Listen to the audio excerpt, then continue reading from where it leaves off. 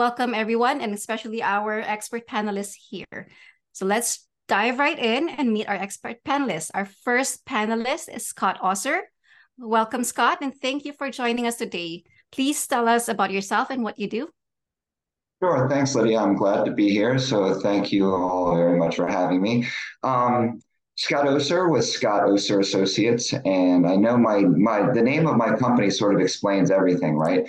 That's obviously a joke, but I have worked in the association space doing membership recruitment, retention, engagement, marketing of all sorts of products and services within associations, and also advertising exhibits and sponsorship sales for 25 plus years now. I was on the staff side for about 10 years working at associations, and I've been doing my own thing now for about 16 years. So just happy to talk about recruitment and retention today and focus on that area, which is a critical piece for all associations. Thank you, Scott, for that introduction. I think, yes, everyone knows that you have more than 2 decades of experience already, and we're floored to have you here. And our next panelist is our very own Farhad Khan. Welcome, Farhad. Please tell us about yourself and what you do. Sure. Hi, I'm Farhad Khan from Member Lounge. I'm the CEO of the company. I've been working with associations for over 12 years now, and we have actually helped build some of the largest membership websites here in Canada. I won many awards in my work in the past. I was named top 40 under 40 by the Auto Business Journal. And nowadays, I'm really focused on building our core platform, Member Lounge. And I'm excited to say that our platform, Member Lounge, will be used in over 6,000 pharmacies in Canada early next year through pharmacy associations. And we're very excited about that, including Walmart, Shoppers Drug Mart, and Rexall as well. So we are very excited to see all the new features and everything that is happening with Member Launch. And Lydia, thank you for the wonderful video. It's great work. And I'm happy to be on the panel today. Thank you for that, Farhad. Okay, so let's jump right in. I think we have a lot of questions from our own community and from the audience that we have joining us right now. So I think we'll start with recruitment. So when it comes to the membership life cycle, recruitment is the first step. And we know that there are different strategies and methods to go about this. And as someone with decades of experience in the association world, Scott, we'd like to know, what are your top 3 key strategies to recruit? Sure.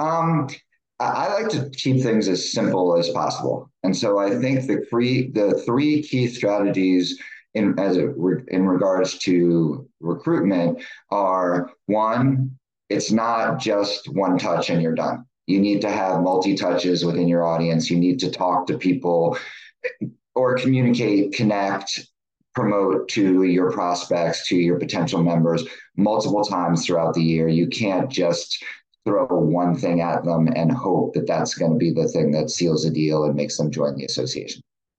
2, there really is no one media or one promotional or marketing tool that's going to work for everybody.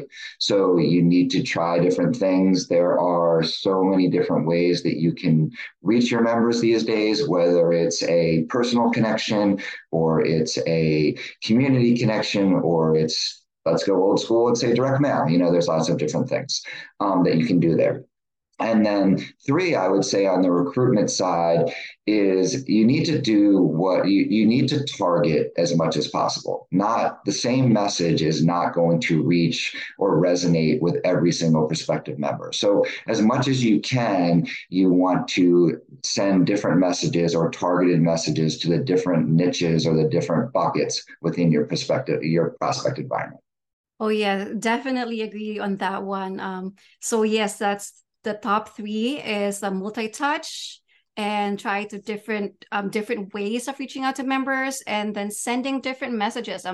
That sounds so simple, but we know that it's a lot of work for associations. Farhad, do you have anything to add to that? Do you have a different approach when it comes to recruitment? No, I think I agree with everything that Scott said, but I'll kind of take a different angle on the same comment. So when we're doing that like multi-touch approach, just like Scott said, we have to make sure that we really dial in the messaging, right? So the same announcements, the same message, same ad may not resonate well with everyone. That's why it's very important for you to understand what are the different values, what are the different desires and aspirations your different members have. And I think like really understanding like what members value is very, very important. And whenever you are doing any campaigns, any marketing, I guess like omni-channel marketing, meaning like marketing across multiple channels, whenever you're doing anything like that, you have to make sure that you are really speaking to like what the audience is thinking right now. So say for example, like if I'm very thirsty right now, and if someone like offers me a glass of water, that glass of water will be like very valuable for me. But what if I'm not thirsty, right? Then that glass of water has no meaning to me at all. So marketing and like member value is like very similar. Like all members have certain desires, like they have some jobs to be done. They want certain things from their membership overall or in their career. So we really need to understand, and we actually need to document that. Like understanding is not enough. We often think we know, think we understand, but we do not document, and then the ideas and everything gets lost over time.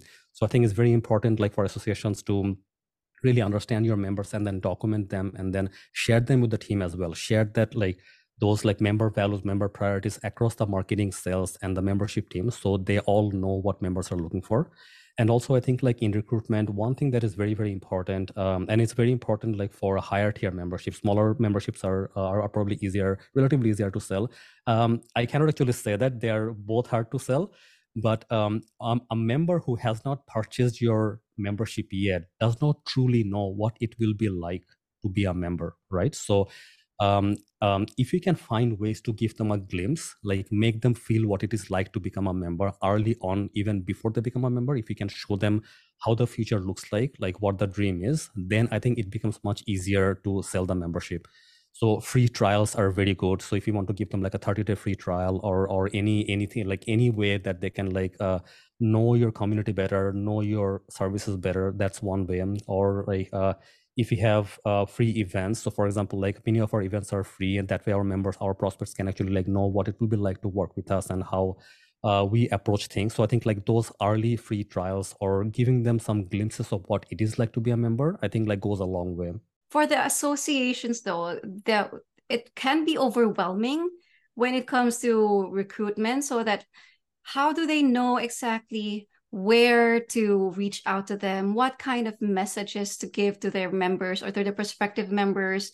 And is there enough or too much communication from the association to the members? I'd like to get your point on that, Scott. Like, what do you think about that? I think that you need to start with research and or data. That's where you're going to figure out what your different segments are and what your prospective members are comprised of. Right. That's where you're going to do it. So you could either try, which is a complicated thing, and it's not the easiest thing to do, but to try and talk to them, whether it be via survey or some other sort of mechanism to collect that information directly from your prospective members. I say that it's challenging because members in some ways aren't members for a reason. So you're going to have lower response rates. You're not going to get, they're not going to communicate with you as easily as a current member will, who's already bought into your membership, who's already who's already drinking the Kool-Aid, so to speak. And so I think that you need to get the information that way. Over communicating, yes and no. I mean, I think that there could definitely be too much communication, but as long as you're sort of pacing it and spreading it out a little bit, I think you're going to be okay. And as long as you're doing it through multiple channels. So I would say really the focus would be more on a campaign. And let me finish what I'm saying, and then I'm going to get the dog out of the room, which is who you guys hear whining, and I'm really sorry about that. He wants to get out. I put him in on purpose, but now he wants to get out, so he's just standing at the door whining. But so I would say focusing on campaigns and then sort of spread it out based on what type of media you're using, what type of tool that you're using, which different marketing mechanisms you're using, because you don't want to, I'll just use an extreme example. If you're just using email only, you don't want to email a prospect like every day or twice a day over a couple of months. It's just going to turn them off. They're never going to join. So you really need to take a look at sort of what you're doing and then spread it out appropriately, and then also see what your reaction is. I mean, you can't really get data. I mean, you can get join data if you're doing direct mail, but you can't really get, you can't get, and you can get, but you can't really get any more data than that on a direct mail piece. If you use personalized URLs and some other things, yes, you can. But unless you're tying it to something digitally, it's hard to know what those results are.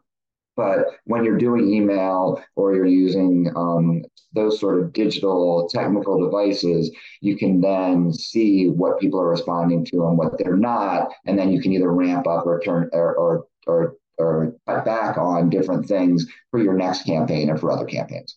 I can probably add to that. Yes. So the way we look at it is that associations in general, actually, I find that like they usually have like a hard time with the marketing in general, because associations don't have a big marketing team or a huge marketing budget, unlike like for-profit companies. So for example, like our team, we have a relatively bigger marketing team, right? So associations will probably like by default like not be able to do a lot of marketing, and that is a default. So that's why I would like encourage like not to shy away from any marketing. So if you feel like this is like you have bandwidth for like doing these number of campaigns, go ahead and do it. Like do not hold back, right? Do not hold back. And normally like one email per week is fine, you know, like do not worry about sending one email per week. We end up sending like 2 emails per week, and that's even like okay. So think of it this way: most of your emails will be lost, right? Like there is so much email, there's so much noise like in the different channels right now. So your content, most of your content will be lost. So if you send one email per week, and then like if you didn't catch the member at the right time, the email has already drowned. 2 days later, if the member didn't open the email has drowned, right? So, but if you do send multiple emails, if you send another email next week, if you missed him the last week, you'll probably like catch him this week, right? So that's why I think it's very important to have like those multiple touch points. So I would encourage you, anyone, like not to shy away from over communicating, because associations actually by default, the majority of associations, they actually under communicate, right? So by default, they under communicate. So like do over communicate. And if you over communicate, your members will tell you, you will get pushback. They will tell you, hey, you know what, you're sending too many emails. Hey, sorry, that's like too much communication, right? They will tell you. And then just like what Scott was saying, anytime you feel like you're over communicating, if you can like pace the communication a little. So for example, like as opposed to sending 2 emails this week, maybe schedule the second email for the following week, just like pacing it properly. And in terms of social media and the different channels, what we find in general is that like different age groups are more active in different channels. So you do have to make sure that you are like sharing your content, sharing your like promotion and everything to multiple channels. And it's very difficult to set a one-size-fits-all approach for that, but there are some broad generalization there. For example, like certain age group is more active on Facebook nowadays, and we know that. And people who are looking for professional connections, they're on LinkedIn, right? So the messaging that you will have on Facebook will be slightly different from on LinkedIn. And again, the younger generation, like millennials and Gen Z, they're probably like more active on say Instagram, like Twitter, and then also on TikTok. So know that like if you're sharing something on Instagram or on TikTok or on Twitter, know that like you'll probably get like more like millennials and Gen Zers. So if you have younger members, and if you want to attract younger members, and if you're not putting out your content in those like newer channels, then you will actually miss out. The format of content is very important as well. So whenever you're trying to invite younger members to join, and you give them like a 1-hour webinar like this will probably not work out at the very beginning. So you have to like start with like short form teaser content that younger members will connect with better. So that's why like we need to make sure that the channel is important, and then the message, the content of the message is important, but the format of the message, the length, and then like how audiovisual the message is, that is super important as well, because like we are finding that younger members are very much visual learners. So they respond much better to images, videos, animations, right? As opposed to just like regular text. So even infographics are a bit old nowadays, right? So we need to make sure that the content, format, length, like all of that is factored in. Yeah, so with all of that in consideration, we actually have a very valid, very connected question from the audience. How do you differentiate between members and communication with limited resources? Like ideally, yes, we could do all of this with different channels, different messages. But if you have limited resources, like a lot of the associations, how do you do this properly? Is there a way? I And can Scott? just jump in and give you kind of a simple answer. And my simple answer is try it and see what works best. I know that that tends to be a little bit time intensive because you don't really get responses right off the bat. Like if you put out some outreach today, some people are going to be, some people might join, but a number of people may need a second or a third communication or a second and third piece of contact before they actually join. But what I would say is test. I think that especially, and I don't want to this to sound negative, but I feel like sometimes just because of lack of resources, smaller staff associations don't have the staff or they don't have the finances or the dollars to be able to do a lot of testing. So testing kind of goes by the side. They do the one thing that they're going to do, and if it works, fantastic. If it fails, then they're in trouble because they've got nothing else. But the way to really figure out how to maximize your communications and to maximize your outreach is to compare and contrast and to put different techniques up against each other and see which one works best and then do more of that in the future. And so that will really help you optimize what you're doing. You've got to keep testing. It's not a one time and done, but at least for the time being, it will give you an idea of what you're where the best to spend your money and your time. Yeah, and I think like on top of that, something that works really well is that if you are creating any piece of content, so for example, when we create a podcast episode, or maybe like we are actually working on this like panel discussion today, right? So you the marketing team or the membership team will have to spend some time on creating content. I think nowadays it's a no-brainer, right? So like members do expect associations to create content, high value content that the members can actually like benefit from. But the way to do that will be invest in the core content once. So for example, if you have a webinar with a high profile speaker, then maybe spend 1 hour or maybe even more to create the first webinar. And then while you're creating that webinar, create additional marketing pieces to go alongside with that. So from one like 1 hour webinar, you can create like two or three video clips. You can create screenshots. You can take the ideas from that one webinar and then like create a social post, right? So I think like what we want to do is that like we want to have influencers and like communities like to kind of like be the spark for you for ideas, right? So like they will spark the ideas, but then like once you are there, once you hold that event, once you do that, use it in many different ways, right? And that's what we do in our company as well. So that's number one. So create the big piece of content once, and then like repurpose it as much as you can, like in like several different formats. Now, another thing like to go along with that is that no matter how small an association you are, I think you can market. You have to find a creative way. So I was talking to one association, I think like last year, or I can't remember when, and they were saying that like they are a staff of three people, but then like even then they are very active and they do a lot of marketing for their members overall, for their prospective members. I'm like, okay, you are just three people. How do you do so much?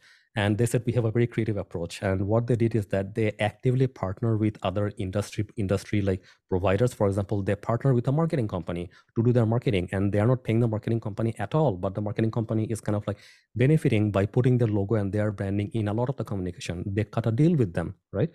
So you can kind of like bring in sponsors like that, and then like get some work done with them. You can invite volunteers. You can create a group of volunteers who can kind of like contribute to different areas of your marketing in general, right? So I think overall, like if you want to do it, if you kind of like create a structure, and if we invite different volunteers or partners or industry like sponsors overall, there are many creative ways of getting it done. It's a matter of just like finding the right way in general.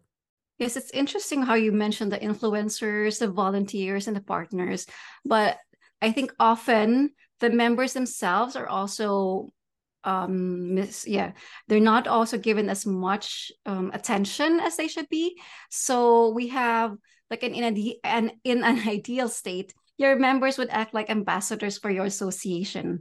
So we have a question here from Angie, and she's asking like, how can associations get there? Like, how do you encourage existing members to recruit new members for your association?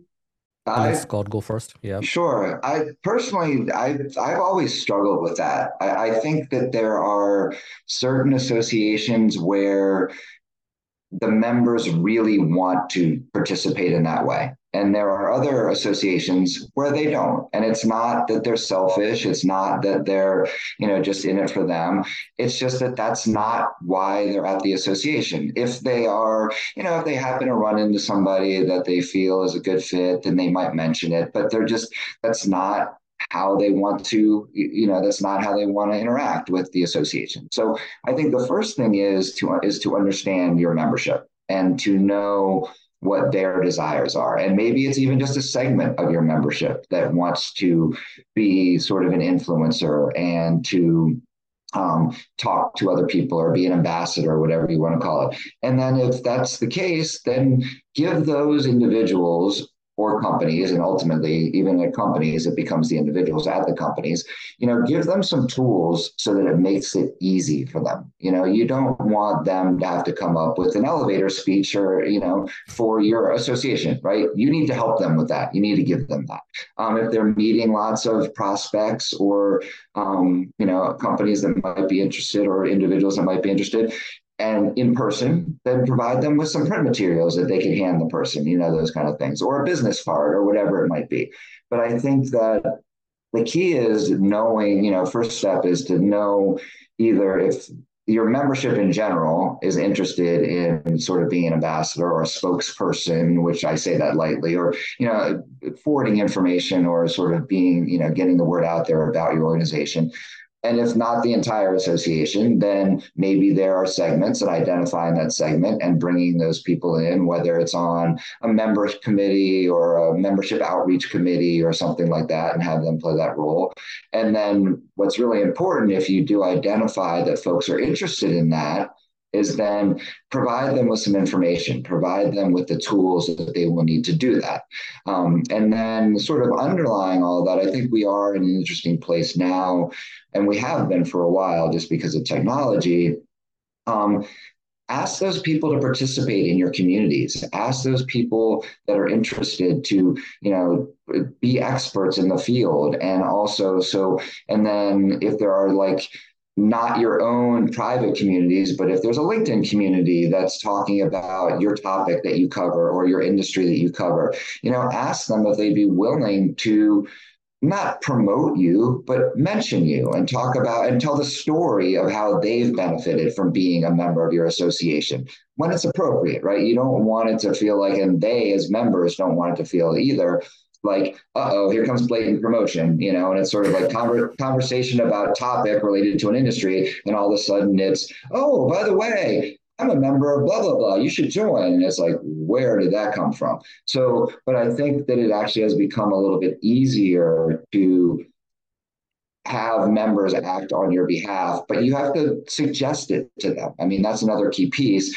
is you need to identify folks and then you need to suggest to them, hey, would you be willing to that? And then if they need any assistance doing that, then as the association, you could provide that assistance. Yeah, to add to that, I guess I am a big believer of organic marketing. And then Lydia, you know this that I try to shy away from paid ads as much as I can and try to stay organic as much as possible. So, and I think there is a lot of opportunities for associations to invest in organic marketing with their current members. So first of all, I guess you need to get your current members to volunteer in different projects or activities that the association is having right now, right? So by inviting your members to volunteer, you kind of increase the engagement with the members overall, right? And then while the members are participating in the different committees or different communities of practice, and just like Scott said, you need to make sure you make that very public. So for example, if the committee had a meeting today, right? If it is Zoom or in-person meeting, take a selfie, post on social, let all the participants reshare on their social, right? Whenever there's something happening, whenever you have a key event, take pictures, take videos, take short nuggets of all the success stories, whatever is happening, and be very social about it. Promote all of that in social and include some of those in your newsletters, your email blasts to your members as well. I think the best way to let your members be the ambassadors is to share their success stories, share their wins. And we actually have a lot of wins in our lives nowadays. We just don't dig deep into them and don't look at them and don't share them. I think it's very important for associations to kind of dig deep and see what great work is the committee doing today, right? And who are the key people that we can probably highlight on the next newsletter? who can we promote on social media. So I think like that is very important. And this is like very organic marketing. Like no one is like promoting anyone. We're just like sharing a win, sharing a success story that we just had. I'll give you a quick example. So whenever our company like hold any workshop with our clients, right? So we probably have like up to like 4 people taking part in the workshop. We always take a picture at the end of the workshop, like everyone with a thumbs up, big smile, right? And then we tell our client to kind of like share it with everyone on their social. So, and like we are not promoting anyone there. We just had a great workshop. Everyone is happy. We took a picture. We promoted that on social. I think like more social sharing, like more like client stories like that will actually go a long way for associations. And that way you're not being salesy, you're not pushing anything. If a friend of that member sees that, oh, he's part of that association, meaning, and he's doing great work, should I join? At least the friend of that person will be curious. They'll click on a link and maybe like check out the association, right? And then like see what fun they're missing out on. So I think sharing is very important nowadays. Thank you for that. So that was really like gold answers when it comes to members as ambassadors, if it's possible, what's not possible, how to do it properly. And we've also heard the word segment several times now. So someone from the marketing or research would understand fully what segments are. But for like what we said earlier, a lot of the associations don't really have budget or don't really have marketing teams. So can you share with us what segments are? Is it basically just the membership tier that you're in, or is it more?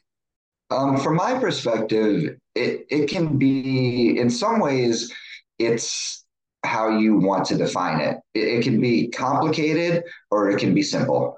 And what a segment is, in just general terms, it's a portion of your membership or a portion of your prospective members. It's not the entire membership. So, sort of like you would think a segment of an orange, right? Like it's not the entire orange, it's one of the little pieces of an orange that you can peel off, right? And so that's what it really is. And what I was trying to say by it can be as complicated or as simple as you want. If you don't have the data and you don't have the resources to collect the data, you can make it as simple as what are your member categories, right? Is it student? Is it what a lot of associations still call sort of a regular member? Is it an industry partner? And those 3 groups, and I'm just sort of making in general and generically, but they probably do have different needs and they're members of your association for different reasons. So you could do it as simple as that. If you wanted to be complicated, you could go into, let's just take your regular membership. You could do it by business, by title of the different individuals. You could do it by how many years they've been in the industry. You can segment your marketing based on how many years they've been a member. You can drill down and drill down and drill down and drill down. You could segment as to, here's kind of just an example. You could say somebody who's been a member for 10 years and has never attended your annual conference before, right? You might want to talk to them differently than somebody who has attended your annual conference before, because your messaging, if you have the sophistication, you have the money, and you have the time, you could do a promotional piece that says, hey, you've experienced the annual conference before. That's just one of the fantastic benefits that we offer. So we're excited that you were able to attend that. Here's something else that you might be interested in as well.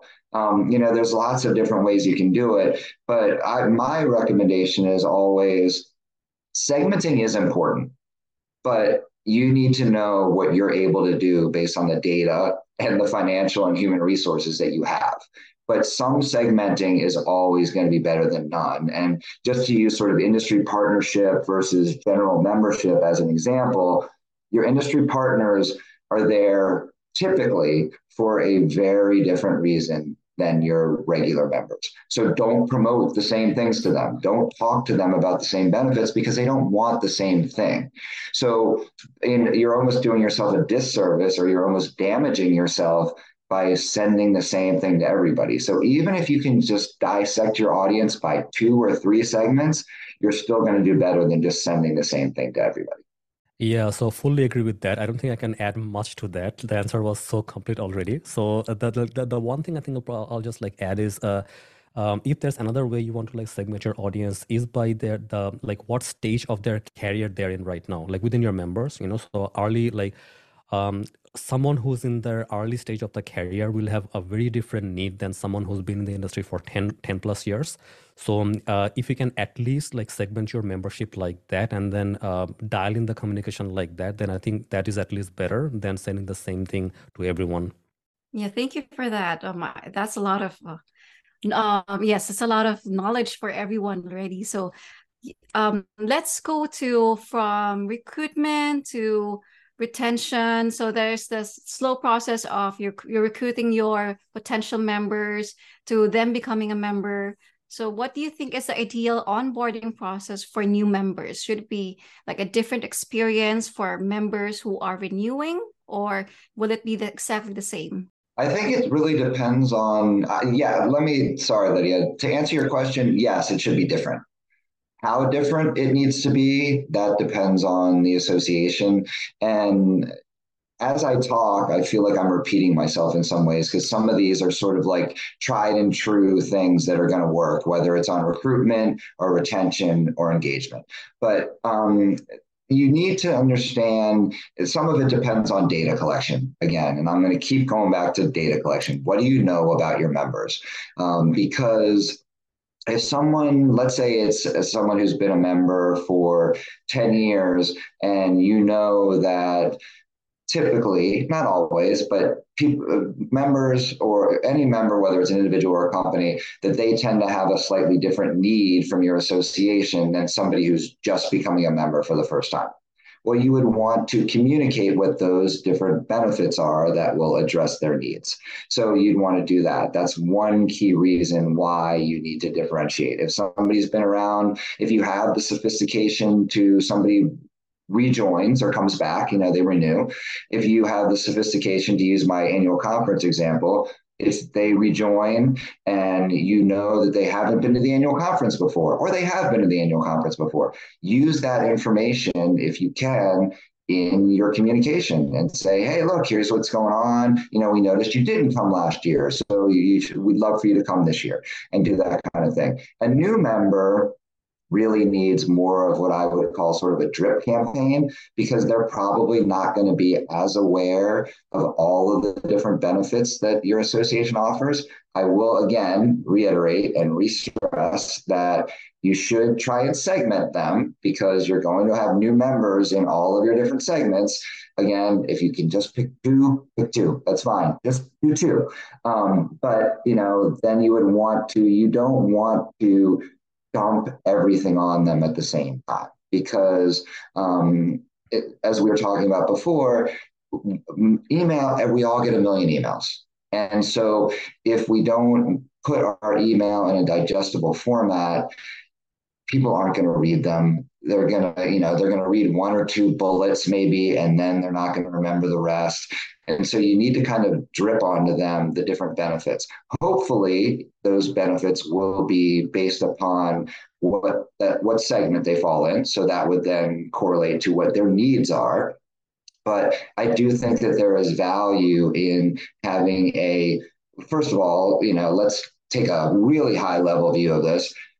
For anybody who comes back, it's a welcome back message, right? It's not a thank you for joining message. So you could start as high, if you want to take really, really, really baby steps, when you welcome someone to your association, if they're a new member, you'd want to welcome them. If they are coming back, you want to thank them for renewing and thank you for coming back and for their ongoing support and all those kind of things. So if you want to start at that high level, again, if you don't have the resources, if your AMS doesn't have a ton of data, start there. I'm always a big fan of start somewhere, right? Like anything is better than just lumping everybody together. So, start there.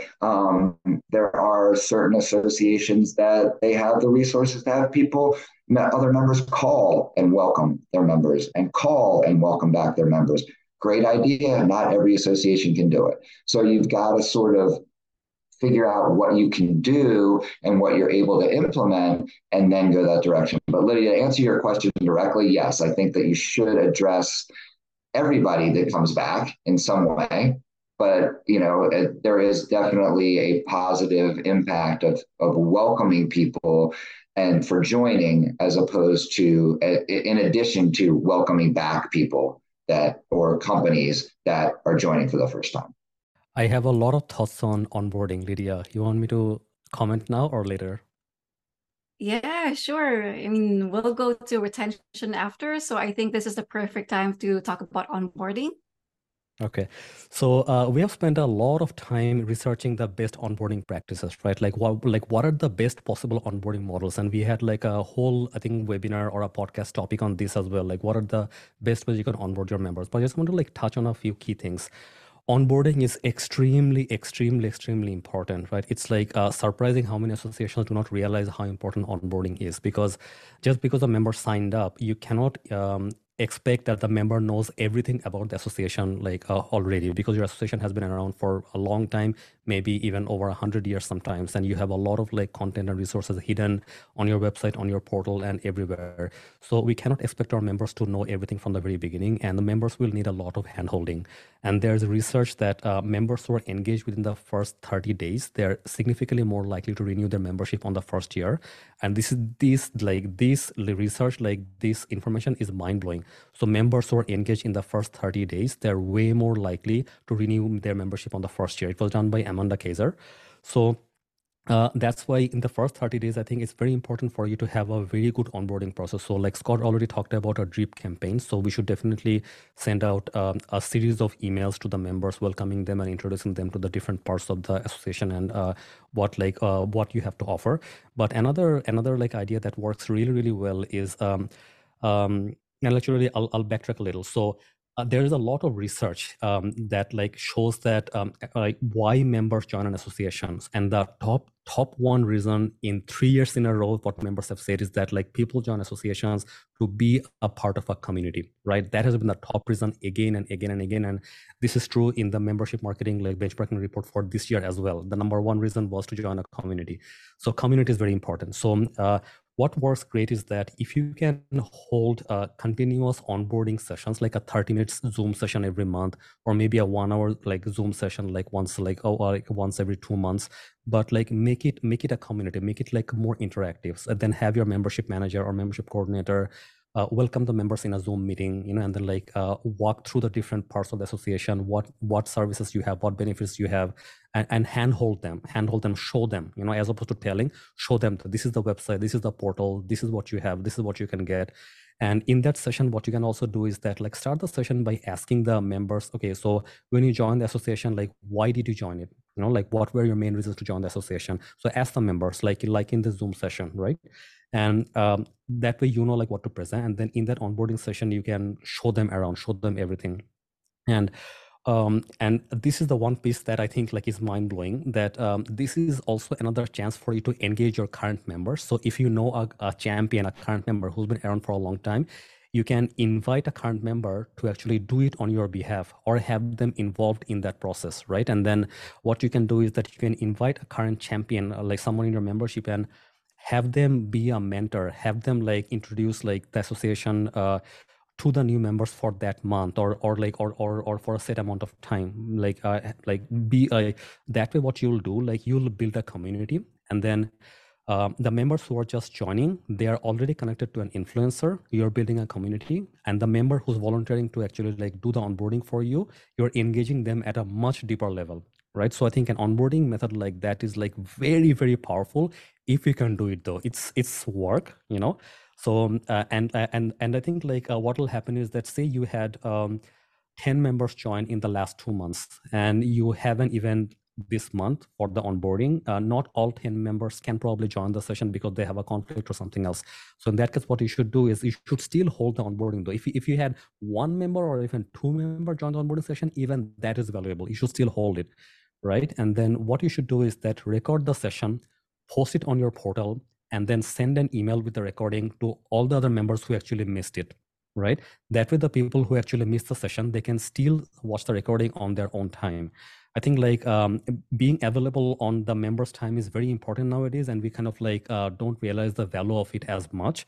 So anytime you're holding an onboarding session or anything like that, if you can make it available for the members so they can see it on their own time, that is very, very powerful. So from all our research, speaking to many, many people, this is the best onboarding approach that we could come up with, right? I'm pretty sure there are better models, but this is that I like know of so far. Yeah, thanks for that. So that's a lot. So that there's research, there's community, there's a sense of the discussion. So yeah, I think that a lot of the times association do get overwhelmed again when it comes to the processes that they have to do. And like one of the challenges really is also to make that retention, that healthy, yes, retention of their current members high.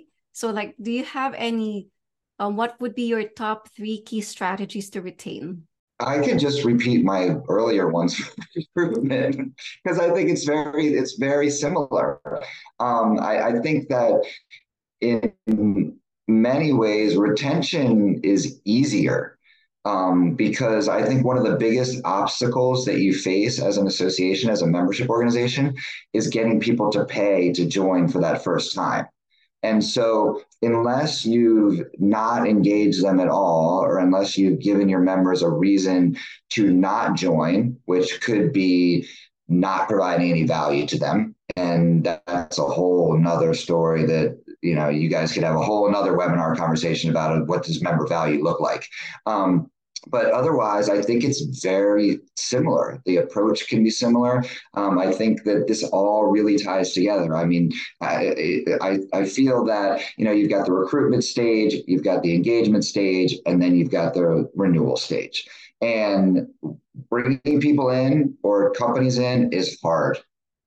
Engaging them is challenging, but not as hard. There's lots of different options and different ways that you can do it. And if you do a good job, if you're providing value and you do a good job of engaging your members, then the renewal piece is almost just a marketing issue. It's how do you get people to know and understand that it's time for them to pay their dues again. And so that ties right back to kind of where we started, Lydia, which is, multi-touch, targeted messaging, and making sure that you're staying in front of them so that they know that it's time for them to pay. I mean, in some ways, make it easy, right? I mean, that's another suggestion I have about renewals and even in recruitment as well. Make it easy for people to pay you. Don't make it hard for them to do it. I've seen in different communities, I've seen conversations about, should we charge people if they want to use a credit card? Should we do this? Should we do this? And I'm like, in my opinion, it's a cost of doing business. You know what? Let people pay the way they want to pay. And if your dues aren't covering what their membership really costs, you've got a business issue. It's not a credit card fee issue. It's a business issue. So you've got to be smart enough as an association to know what that looks like and then price yourself accordingly.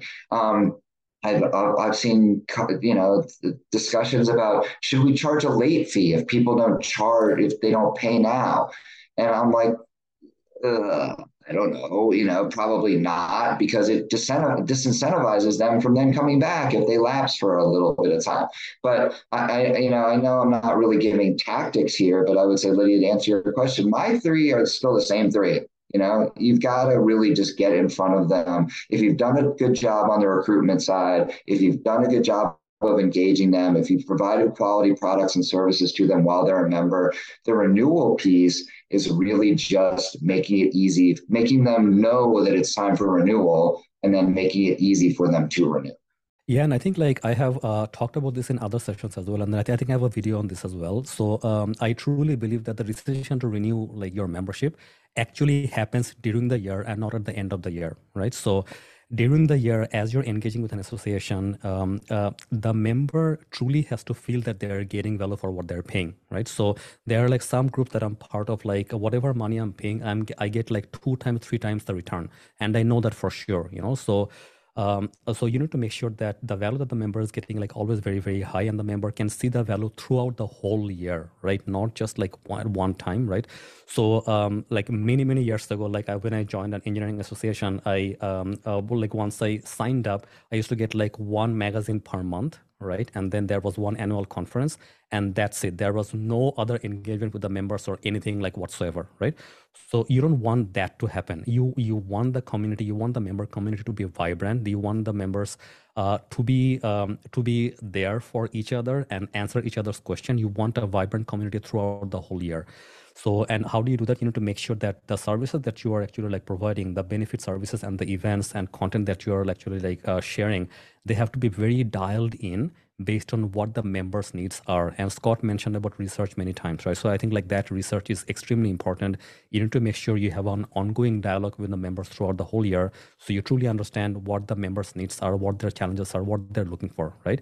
Don't give them what they don't want. Like make sure that like anytime you're starting a new service or whenever you're holding a webinar or anything, make sure it's on a topic that the members truly need.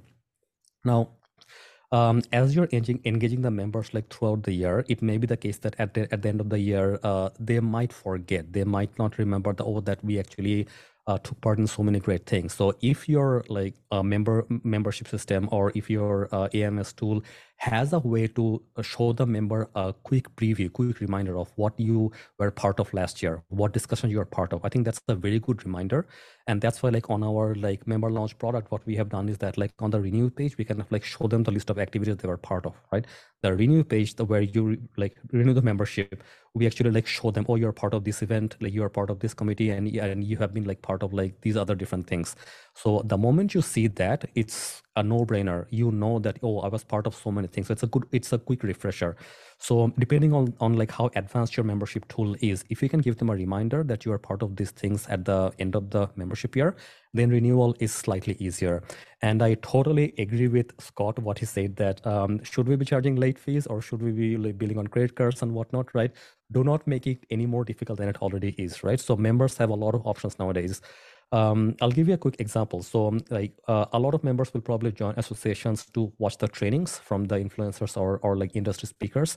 Now, if I'm spending say $10, $20, $30 a month on something like that, I could also get a premium subscription from YouTube and then like watch YouTube like trainings and whatnot without any interruption. That is always my option nowadays, right?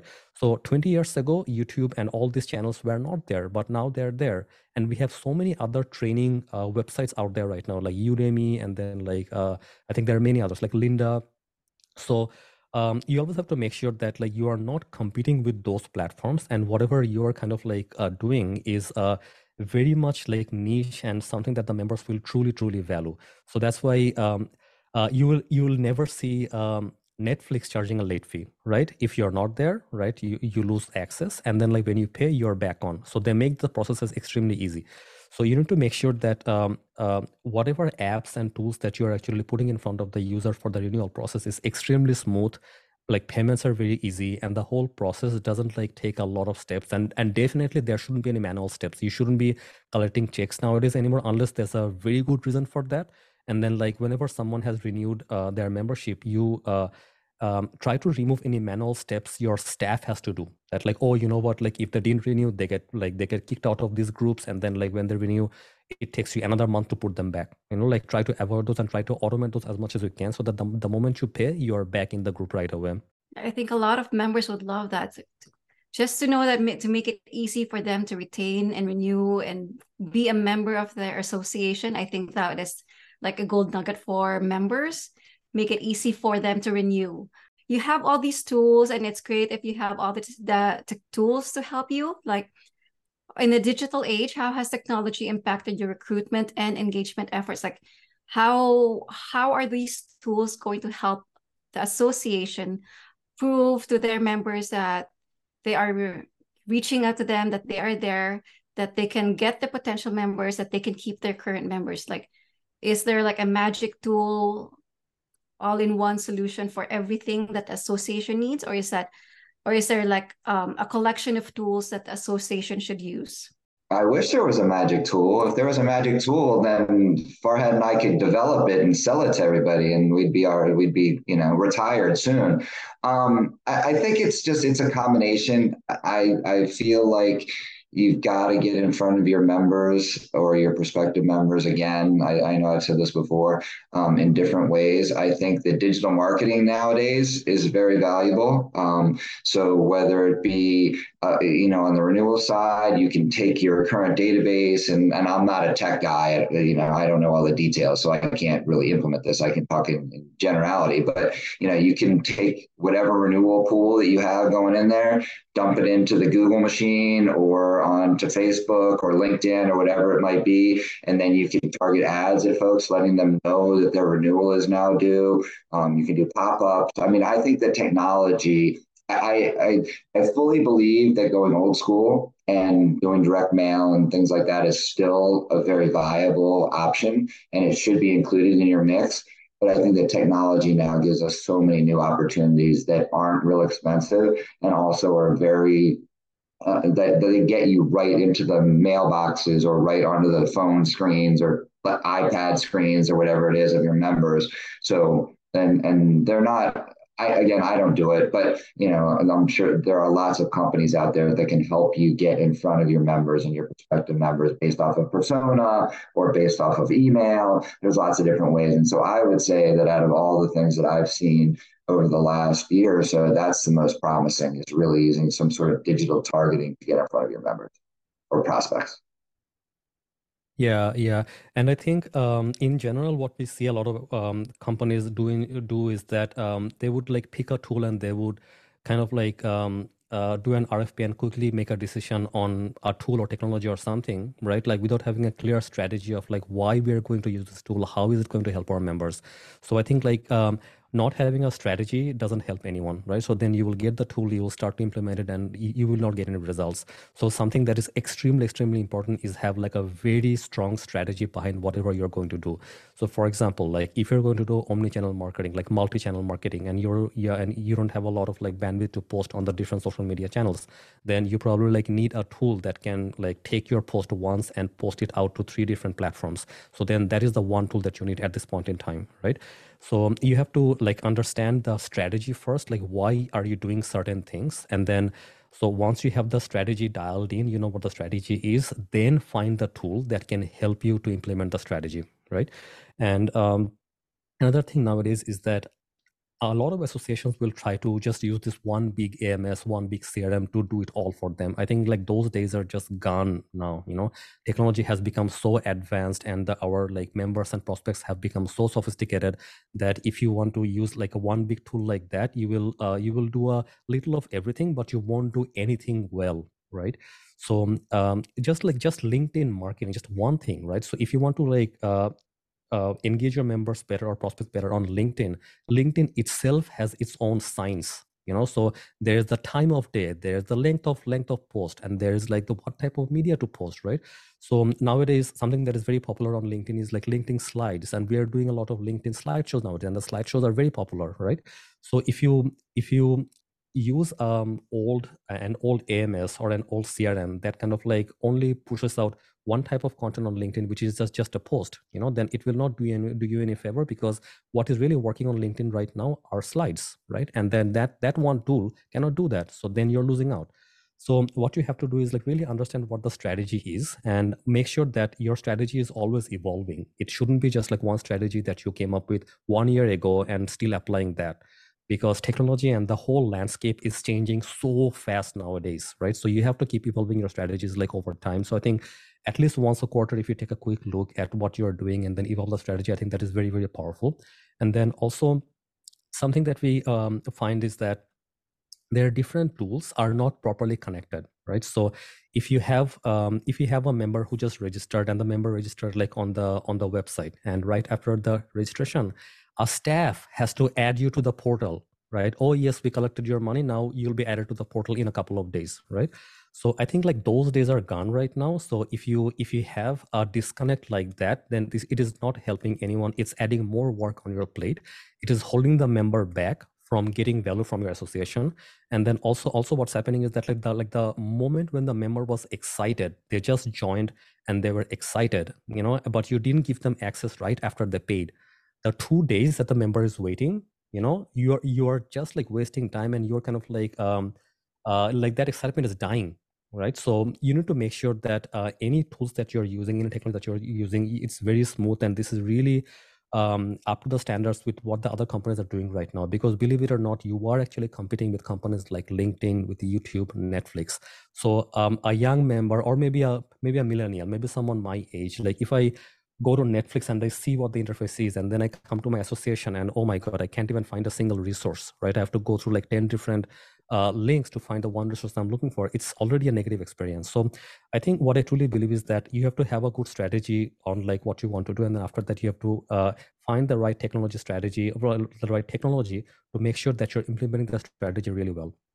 Now, something I mentioned earlier, that community is very important nowadays. So you have to make sure that you give your members a way to connect with one another online. It can be, you don't have to use a portal like ours, like Member Lounge, but like at least if you can have like a Facebook group or like a LinkedIn group or something, a way where the members are together. Like bare minimum, like I have a group like in Ottawa here that has a WhatsApp group even, right? And the members are very active on WhatsApp. So like, so be it, like wherever your members are, you have to give them a way to connect with one another. So if you are not using the modern technologies to kind of like expand your reach, then you're definitely losing out. And these tools, the online community tools like automated member renewal, they are actually very cheap nowadays. They are not as expensive as they used to be 10 years ago. They have become very, very cheap.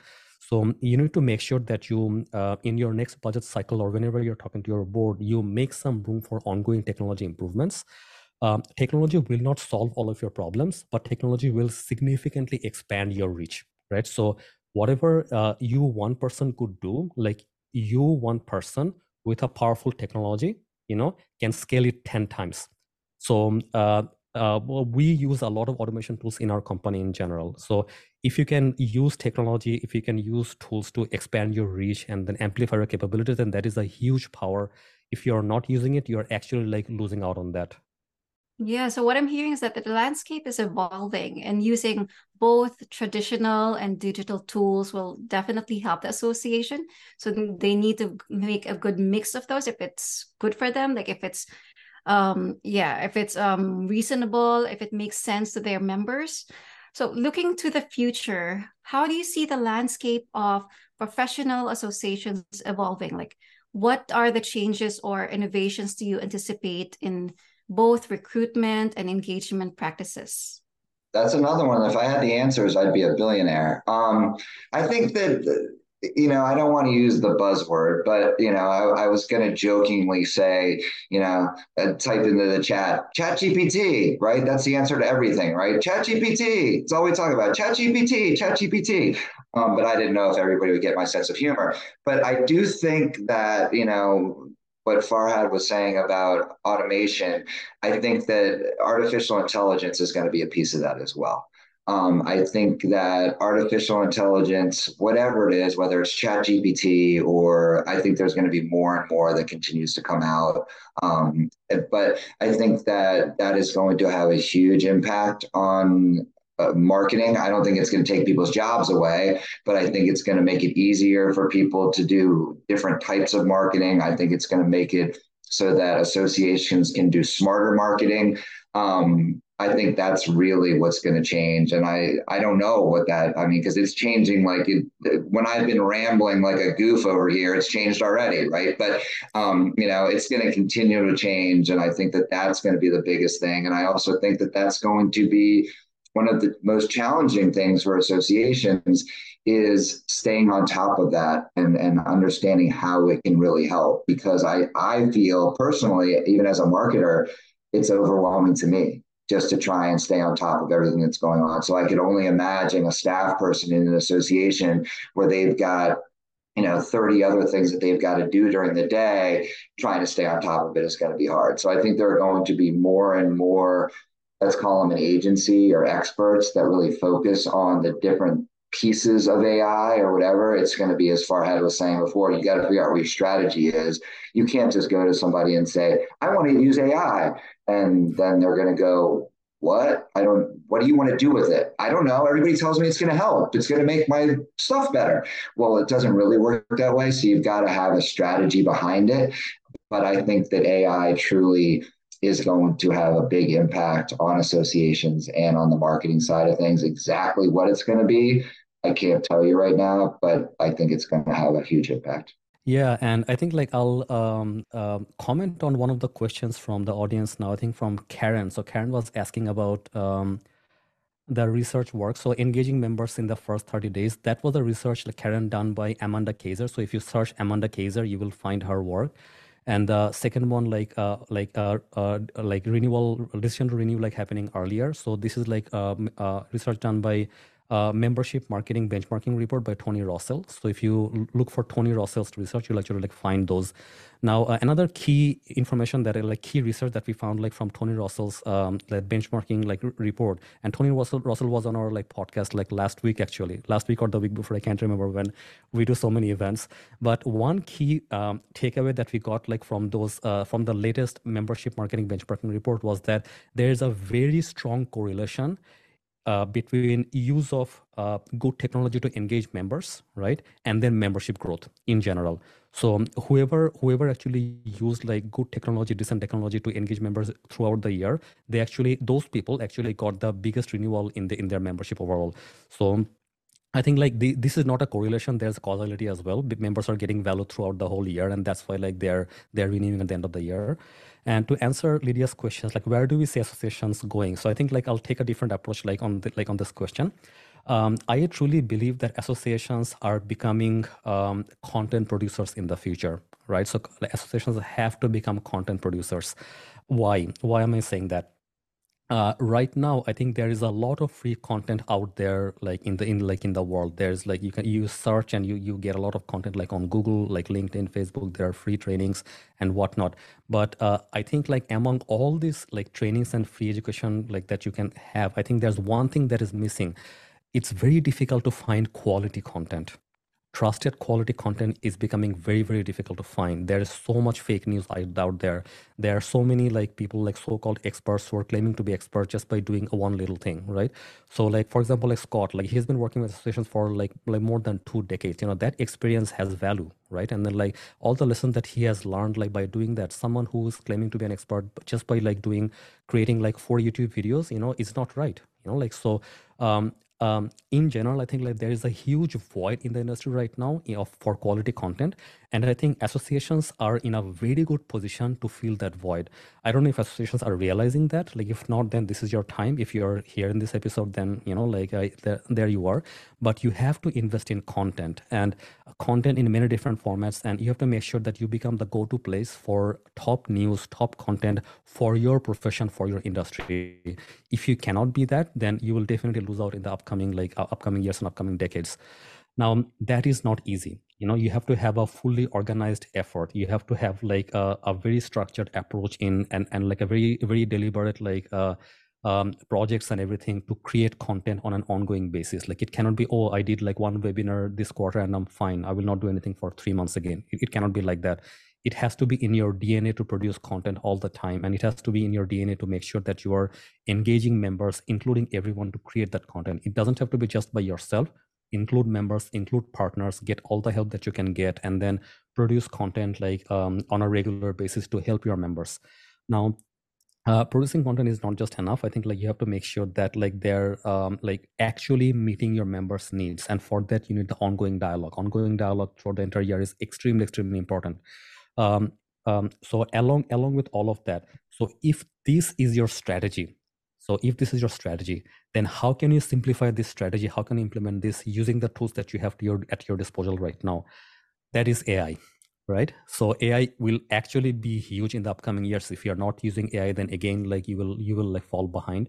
So find out like in that becoming that content king, becoming that like content producer, what are the different areas where you can use technology, use tools like AI and everything else to amplify your capabilities, amplify your reach.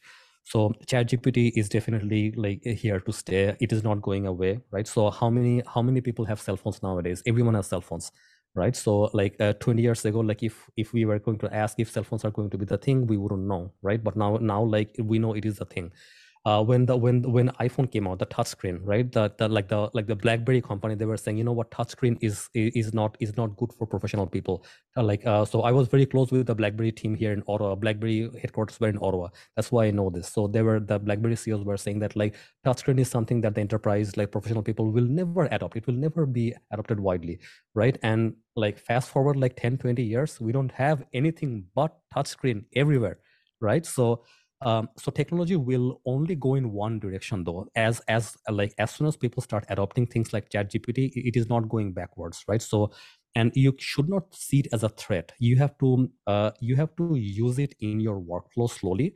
If you're not able to adopt these things like right away, then like find little ways where how you can adopt it, right? So little ways, and then make sure that you communicate this to your team as well. Like one champion in the team using technology is not good enough, right? So anyone who's a champion, he should kind of like educate the rest of the team to tell them, hey, by the way, I'm doing this on ChatGPT, I'm doing this using this tool. Can you try it as well, right? And technology champions often think that other people know by default, but oftentimes people don't know. Like today, I had to like in one of our meetings, I had to share in our team how to bookmark a channel on Slack, right? It's a very simple thing that I would assume that someone in a technology company would know very easily, but in general, like it's not the case. So you have to make sure that you educate your team as well. So again, like going back, I think number one, the strategy, becoming content producers, and then how can technology be used? How can you use all the latest tech tools to kind of like give you that edge, right? Make your world easier. So I'll just comment on one more thing. So what are the different areas where you can use AI? So I think member support, like customer support, member support, like making that automated using virtual agents is something big, that will be like more and more popular in the upcoming years. And it is a feature that will be released on our member launch tool next year as well. So if you are already using member launch, stay tuned.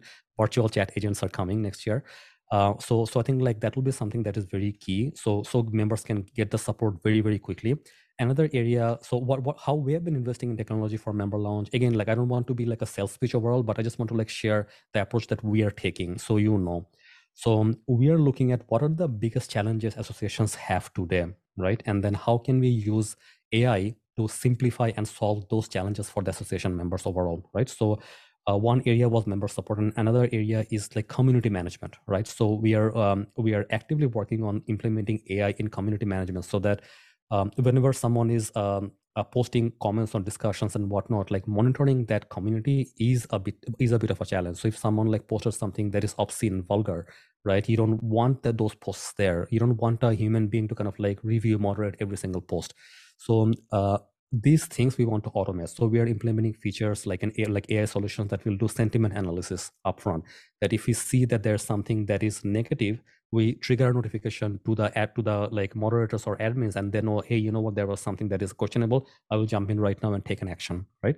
So I think like whatever is like very difficult for you right now in the association world, if you can find a technology piece that can make your life easier, I would say spend the money, welcome the technology. It will make your lives easier. It will make everyone's lives easier. That was a long answer to your short question. Yeah. I think a lot of people would want to have a record of this talk so that they can review exactly what everyone was saying, all the things that they can work on.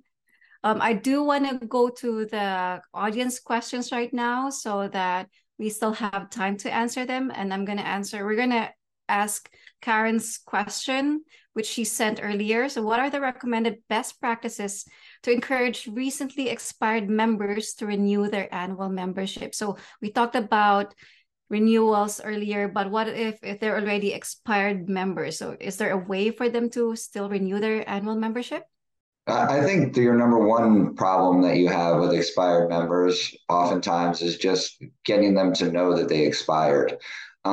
It's always interesting if you do, if you can get expired members to reply to your survey tool, your lapsed member survey, which actually is a good, that's sort of an idea within an idea, right? If you send out a survey to people, oftentimes they will reply and say, the number one or number two is always, I never got an invoice. I never got a renewal notice. Well, we sent you 17 of them. So you got one of them. I guarantee you got one of them. But so Oftentimes it's just figuring out what that right communication method is to let them know that they've not renewed.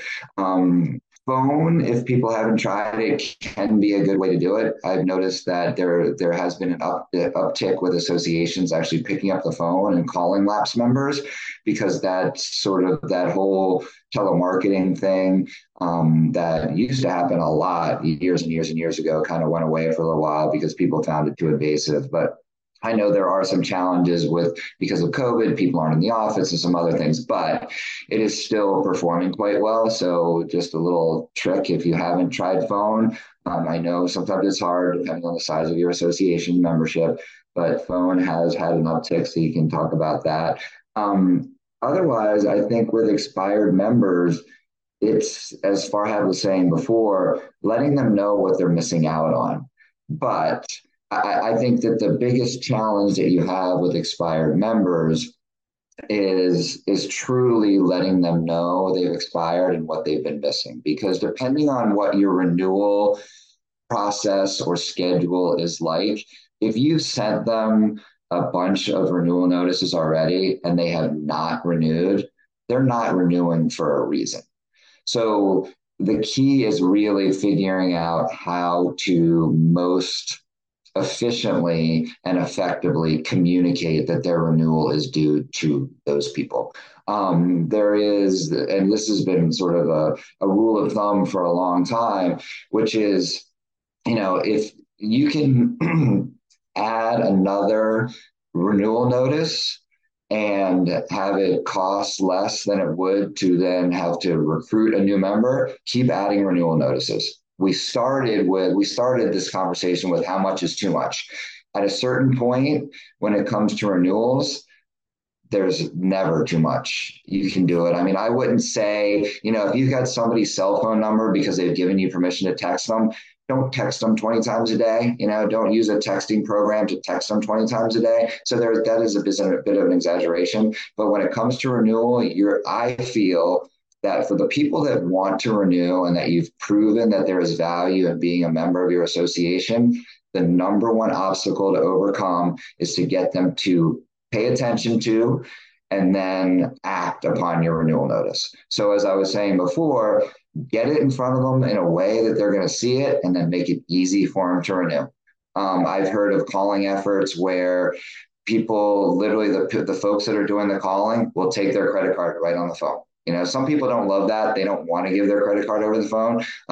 But make it as simple as you can. I really feel like that is the key thing, is making sure that you're getting the renewal in front of them and then making it easy for them to renew. It's not a sales pitch. If they've gotten 5 or 6 renewal notices at that point, you're not going to probably sell them into joining or rejoining. It's not going to happen. They've gotten enough opportunities.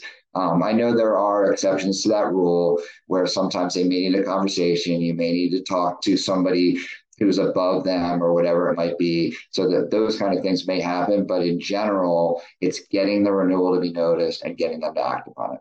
Yeah, and just to add to that, I guess, so phone calls are very powerful nowadays, once again, and we do a lot of calls ourselves, like from our company. And texting is also a great idea overall. So if you have like a texting tool that you can use to text your members and just remind them, I think that's great. But like Scott was saying, don't send them like 20 text messages, maybe like 1 or 2, just for them to before you call, so they know that you are going to call them sometime soon. Another key piece of stat I want to just mention, I think in the membership marketing benchmarking report from this year, what they found is that they asked the members why they didn't renew, and I think it's around 25% say that because they forgot to renew. As simple as that. I think it was 25. Don't quote me on the number, but I think it was high up there. Around 25% of the people say they didn't renew because they just forgot to renew. As simple as that.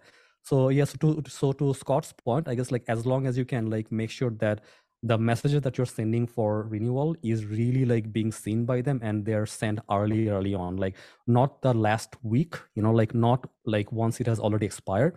Start the renewal notices maybe 90 days before, even saying, hey, your membership is about to expire, do you want to renew now? So maybe maybe starting at 90 days, then maybe 60 days, maybe 30 days leading up to the day when your membership is expired. So my approach to this is that as opposed to sending all the messages after, after they have expired, right? Send all the same messages before they expire. Don't even let them lapse, right? So my approach will be to really focus on the period before than on the period after. But if it's already expired, you don't have a choice. You have to reach out to them after. Yeah.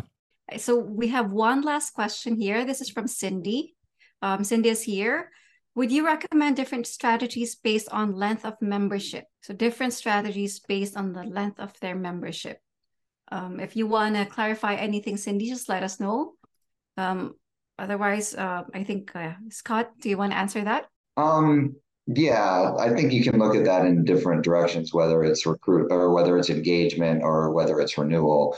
I think that if someone is a new member, and we talked about it a little bit about this already, if someone's a new member, they're going to need education on the entire association, right? They're going to need to know what's applicable to them, and they're going to need to really you're going to have to help them poke around a bit because they're not going to be knowledgeable like someone who's been a member for a few years or 5 years or 10 years. I also think going back to segmenting again, I know that seems to be something we're talking about a lot on this conversation, is there are going to be certain benefits that someone who's been a member for a longer period of time is probably, again, I'll say probably because I don't want to paint everybody with the same brush, but that are probably going to be more interested than someone who's new. Are the folks who've been members for a long time, are they more likely going to be interested in being on a board, on the board? Are they going to be more interested in being on a committee? Are they going to be more interested in writing content for your publications? Are they going to be more interested in being an ambassador? What are all of those different things that can change as over time as your tenure as a member increases? I think Scott nailed it. Nothing to add. Yeah. Okay, so what would be your key takeaway for our audience today? I'll let Scott start. Yeah. Sure. I mean, I think the key is, and let me I'll just lead with this. There are a lot of things that you can do regardless of the size of your association. I think you need to start with a strategy. I think you need to know what you want to accomplish. And then from there, based on your human resources, your financial resources, and in some ways, your technological resources, you need to implement what you can do and what you're able to do with those different resource groups to meet that, to succeed in whatever your strategy is going to be. But you need to start with a strategy. You don't want to chase the shiny object around. AI, ChatGPT, a few years ago, it was Twitter, Facebook, whatever. You're always going to be chasing the squirrel because there's always going to be something new on the technology side. So you really need to figure out what your strategy is, and then make your recruitment, retention, and engagement decisions based off of what you know about your audience and what you're able to implement. Yeah, so I think Scott nailed it once again. So I'll talk about something else. And what I mentioned earlier, that associations will probably have to become more like content producers in the near future. And so for that, you need to make sure that your team has the resources, capabilities, and HR, human resources to be able to organize that effort to create content. So your team has to have that. So you need to make sure that in your upcoming budget, hiring process and whatever you're doing, you keep that in mind, that you do have to produce more content, more resources in the near future. And that's not enough. You have to make sure that you're sharing those content, sharing those resources and all the good value that you have with the association using a very good simplified tool with your members, right? So we are spending a lot of time investing in this Our Product Member Lounge, but you don't have to use Member Lounge if you want, that's fine, right? But you need something extremely sleek and extremely smooth delivery mechanism of the value. So you invest a lot of time and effort in creating the value for the members, which are the resources, trainings, and everything, all the services that you have. But the delivery mechanism, how you deliver that value, is equally important, right? So if you don't have a very good way to deliver the value, then you're going to lose your members very easily, or there will be a lot of friction in your members accessing the value that you have. So then when you create the value, if there's friction between the member and between the member and the value, they can't access the value easily, then the value isn't having as much impact on your members, right? So you have to reduce that friction. And how you reduce the friction, you make it smooth, is by using modern technology, good tools that the members can easily access. And one thing that we didn't talk about earlier, I think, but sharing this key takeaway is that in the past, we always talked about bringing the member to the association, right? But I think the like table has like changed now, right? So now we have to make an effort to take the association to the member where the member is, like at their like whenever they're ready to take it, right? So it's more about bringing the association to the member than the other way around nowadays, and technology can make that happen for you. That's an interesting concept switch right there. Yeah, bringing the association to the members instead of the other way around. So, okay, can you share like a personal habit that has contributed the most to your success? So this is a favorite question here in our podcast in Gripe in Member Lounge, that we want to know like what's your personal habit that has contributed the most to your success? Scott, do you have anything to share? Sure, I would just say curiosity, stay curious. I think that the world is always changing. I think that, especially with technology, but I think just in general, things are always changing. So, I think it's very, very important to stay curious and always be looking around for different things, discovering new things, both personally and professionally. Yeah, so I can't talk about one habit, but I think the key here is to build as many good habits in your life as you can. I think that is extremely, extremely important. That way, if you're curious, be like, make the habit of being curious and like meeting the curiosity by reading books and everything all the time. But as many like good habits you can add in your life, the better. So the more good habits you add, you push out the negative habits automatically, right? So I think like so I think of myself as a biohacker, right? So I push myself all the time. I build like good habits all the time, right? So but like in doing all of that, if there's one thing that really stands out in me in my success and everything, I would say meditation, right? So I am a big time meditator. I've been meditating for a very long time. I took trainings in meditation, and then I actively do this. I preach meditation to everyone, right? So if you are not doing it, this is something that we should really be doing, because what has happened nowadays is that like our world around us has become so noisy. There are so many inputs and there's so much happening nowadays, right? But like we were never trained in our school, at our work, or anywhere else on how to deal with all this noise and how to deal with this new complexity of the world, right? But meditation keeps you grounded. Meditation makes you have a very different outlook on your life, on your work, and everything in general. And what I find is that when I am meditating, I often find the solutions to my biggest challenges during the meditation itself, during the meditation session. So I would say like if there's one key habit, I would say it is meditation. Got it. I love it. Curiosity and meditation. Okay.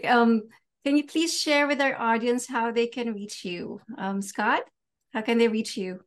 The easiest way is at my website at scottosersssociates.com. You can also reach me on my email, which is scott@scottosersssociates.com. So either way is great. Yeah, and I guess like for me as well, I'm very active on LinkedIn. You can find me on LinkedIn. But like we have launched this online community on Member Launch, which Lydia will talk about. So Scott and I, we will be there in that online community, and then like our other members will be there as well. So if you have any questions, if you want to like post on the Member Launch community learning community, we'll be happy to answer questions there. So that's a very great way for us to like keep in touch with you and for you to keep in touch with us.